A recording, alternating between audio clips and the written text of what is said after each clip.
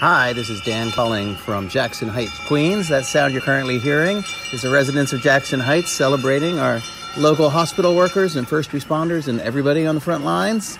This podcast was recorded at 2:07 p.m. on Thursday, April 30th. Things may have changed by the time you hear this. We will still be stuck inside and still be cheering like maniacs out our window every day at 7 p.m. Thanks again to everyone putting themselves at risk to help us during this incredibly difficult time. Here's the show. Yay. I will never get tired of hearing that. I just love that. That's really nice. Always one of the best uplifting tales that have come out of all this is the cheering for the healthcare workers. Absolutely. Hey there, it's the NPR Politics Podcast. I'm Susan Davis. I cover Congress. I'm Franco Ordonez. I cover the White House. And we're joined today by the great Joe Palca from NPR's Science Desk. Hey, Joe. Hey, and I cover everything science. Everything.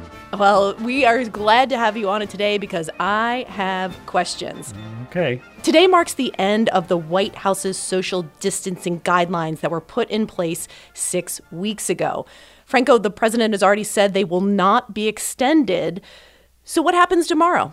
Yes, they are expiring, but some of those things are actually being incorporated in the new guidelines that the president is giving to the governors. The president says that many of the existing social distancing recommendations are already being applied by the governors themselves. They'll be fading out because now the governors are doing it. I've had many calls from governors, Governor of Texas, Greg Abbott, and many governors, Tennessee, Arkansas. We're speaking to a lot of different people, and they're explaining what they're doing, and I am very much in favor of what they're doing. They're getting it going. So this is essentially allowing states, as we already have been doing, but it's basically saying it's up to states and regions to determine their next steps. Yeah, absolutely. And look, I mean, the Vice President, Mike Pence, he said on Thursday that many of the things that were already in place are being incorporated into the new guidance that was given to the states. The 3-phase guidance that includes if states have the capacity to treat patients, if they can test healthcare workers for the coronavirus, if they can trace people who have been exposed. But it also includes guidance on masks, avoiding groups of more than 10 people, not doing any unnecessary travel. And those were things that, were in existence for the last 30 days. I mean, one of the things about this phased approach is you're supposed to meet certain criteria before you move on to the next phase. It's even hard to know if you've met the criteria. I mean, there are charts that say, the number of cases is going down, but we're learning that there's a lot of people who may be infected and asymptomatic. So, I mean, maybe the state's numbers are going down, maybe they're not. It's very hard to say because the testing has just not been adequate. So at the beginning of this, I think the phrase that we heard over and over was that it was all about flattening the curve. Are you saying that based on how little we know, we don't actually know where we are on that curve? Well, and actually, I'm not saying that because flattening the curve, the idea was to spread out the number of cases so that they didn't all come piling into the hospital at the same time. And that does seem to be happening. It doesn't mean there are fewer cases, though. In fact, flattening the curve in a way makes the epidemic last longer, but it's not as intense, or the pandemic lasts longer, but it's not as intense in a given area. Franco, earlier this week, we had a whole podcast on Georgia and their reopening plan and the risks going on in that state. But what are other states looking to do right now? Yeah, governors are really struggling with, the competing interests of reopening their economies while also keeping their communities safe. A handful of states have taken steps to relax their social distance guidelines. You mentioned Georgia. There's also Alaska, Tennessee. But other states like North Carolina and Michigan have extended their restrictions into next month and looking at longer. So it's a real dilemma for many of these states. Joe, this may seem like an obvious point, but it seems clear that the risk is if we reopen too fast, the chances of new spikes and new hotspots seem like they could happen really quickly.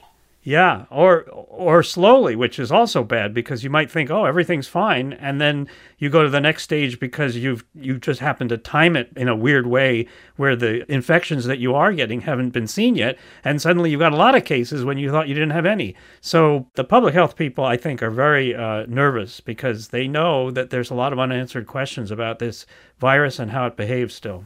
Franco, most of us have been stuck in our basements for the better part of the last 4, 6, 8 weeks, but you are one of the NPR reporters that's been able to get out of the house. Yeah, I've traveled with the vice president to Colorado for the Air Force Academy graduation ceremony and also to Wisconsin with the vice president to visit a factory building ventilators. I mean, the White House is trying to send a message. I mean, presidential travel, vice presidential travel is always about signaling something. Part of these trips is about pushing back on criticism for the slow response in medical supplies. But the administration is also looking to send a message that they are, turning a page and trying to get back to normal. The president himself has said several times about how he wants to get traveling again. I mean, he's really raring to go. Yesterday, he announced he'll be flying to Arizona to visit a plant making those special N95 masks that healthcare workers use. And he said later that he's going to go to Ohio. He keeps repeating that it's time to start getting things back to normal. All right, let's take a quick break. And when we get back, we'll talk about new treatment research. Support for this podcast and the following message come from the Annie E. Casey Foundation, developing solutions to support strong families and communities to help ensure a brighter future for America's children. More information is available at aecf.org. Hey, it's Guy Raz from NPR's How I Built This, and each week on the show during this unprecedented crisis, I'll be asking some of the top founders and builders how they're dealing with the economic impact of the coronavirus and hear about some of the ways they're pivoting to fight it. Subscribe or listen now to How I Built This.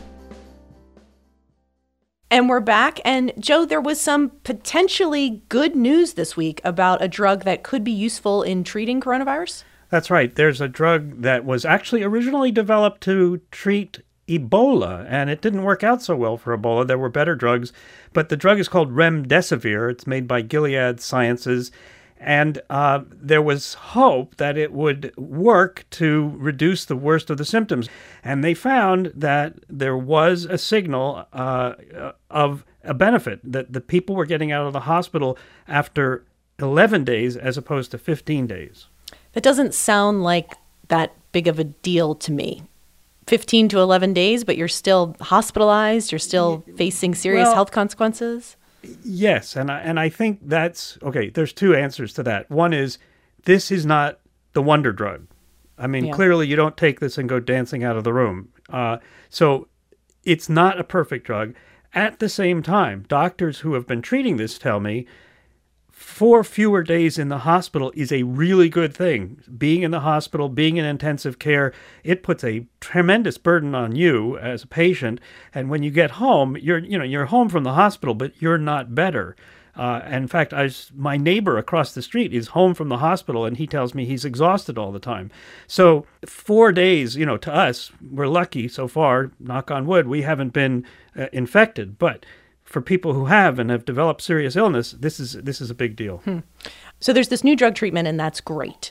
But I think the big question hanging over all of this is the conversation around a vaccine or a possible vaccine. What are your sources in the science community telling you is realistic in terms of the vaccine timing as we know it today? It's a difficult question to answer with certainty because the sources, as you call them, are people who are trying to develop the drug. And obviously, when they start, they're optimistic. People who are old hands at this are a little more skeptical that something will be available as rapidly as the people who are developing them right now think. But this, again, with the case of vaccines, I mean, there was a vaccine developed within weeks of the first cases being identified in China. Astounding speed. But there's some things you just cannot speed up. You can't say, we're going to give someone a vaccine and see if it protects them from infection for 2 weeks or 6 weeks or a month or 2 months without waiting some of that time. You just don't know. So to some extent, the answer is it's going to take a while to find it. And, I mean, the bigger problem is that, well, not bigger, and another problem is you have to be able to manufacture this, because if you get something that really works, you're not going to give it to 10 people or 1,000 people or 10,000 people. You're going to give it to 5 or 6 billion people, which is an astonishing number. I kind of wanted to ask you about that, Joe. I mean, the president was asked today whether his team was over-promising the results based on reports that the team's predicting maybe 300 million doses by January. I mean, how realistic is that according to the people you're speaking to? And once they develop a vaccine, what happens next? Well, the interesting thing is 300 million doses of what? Because there is no vaccine to make 300 million doses of at all right now. And that brings the interesting question in terms of capacity. The government is actually helping to pay for manufacturing facilities for vaccines that may never work. So they're going to be specially built manufacturing facilities that may never turn out anything, at least anything related to this outbreak.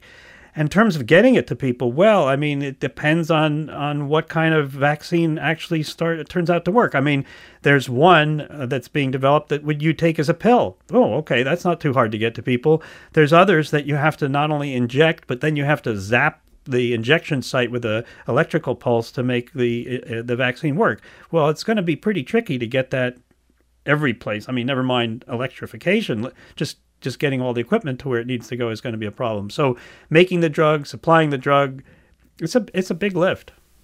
The conversation around the vaccine is always sort of couched as a matter of when, but is it also a matter of if they can find a vaccine? Well, yes, and I mean that's an interesting point. The people who are building vaccines now say, look, we've had experience with other coronaviruses. We actually made vaccines against SARS and MERS.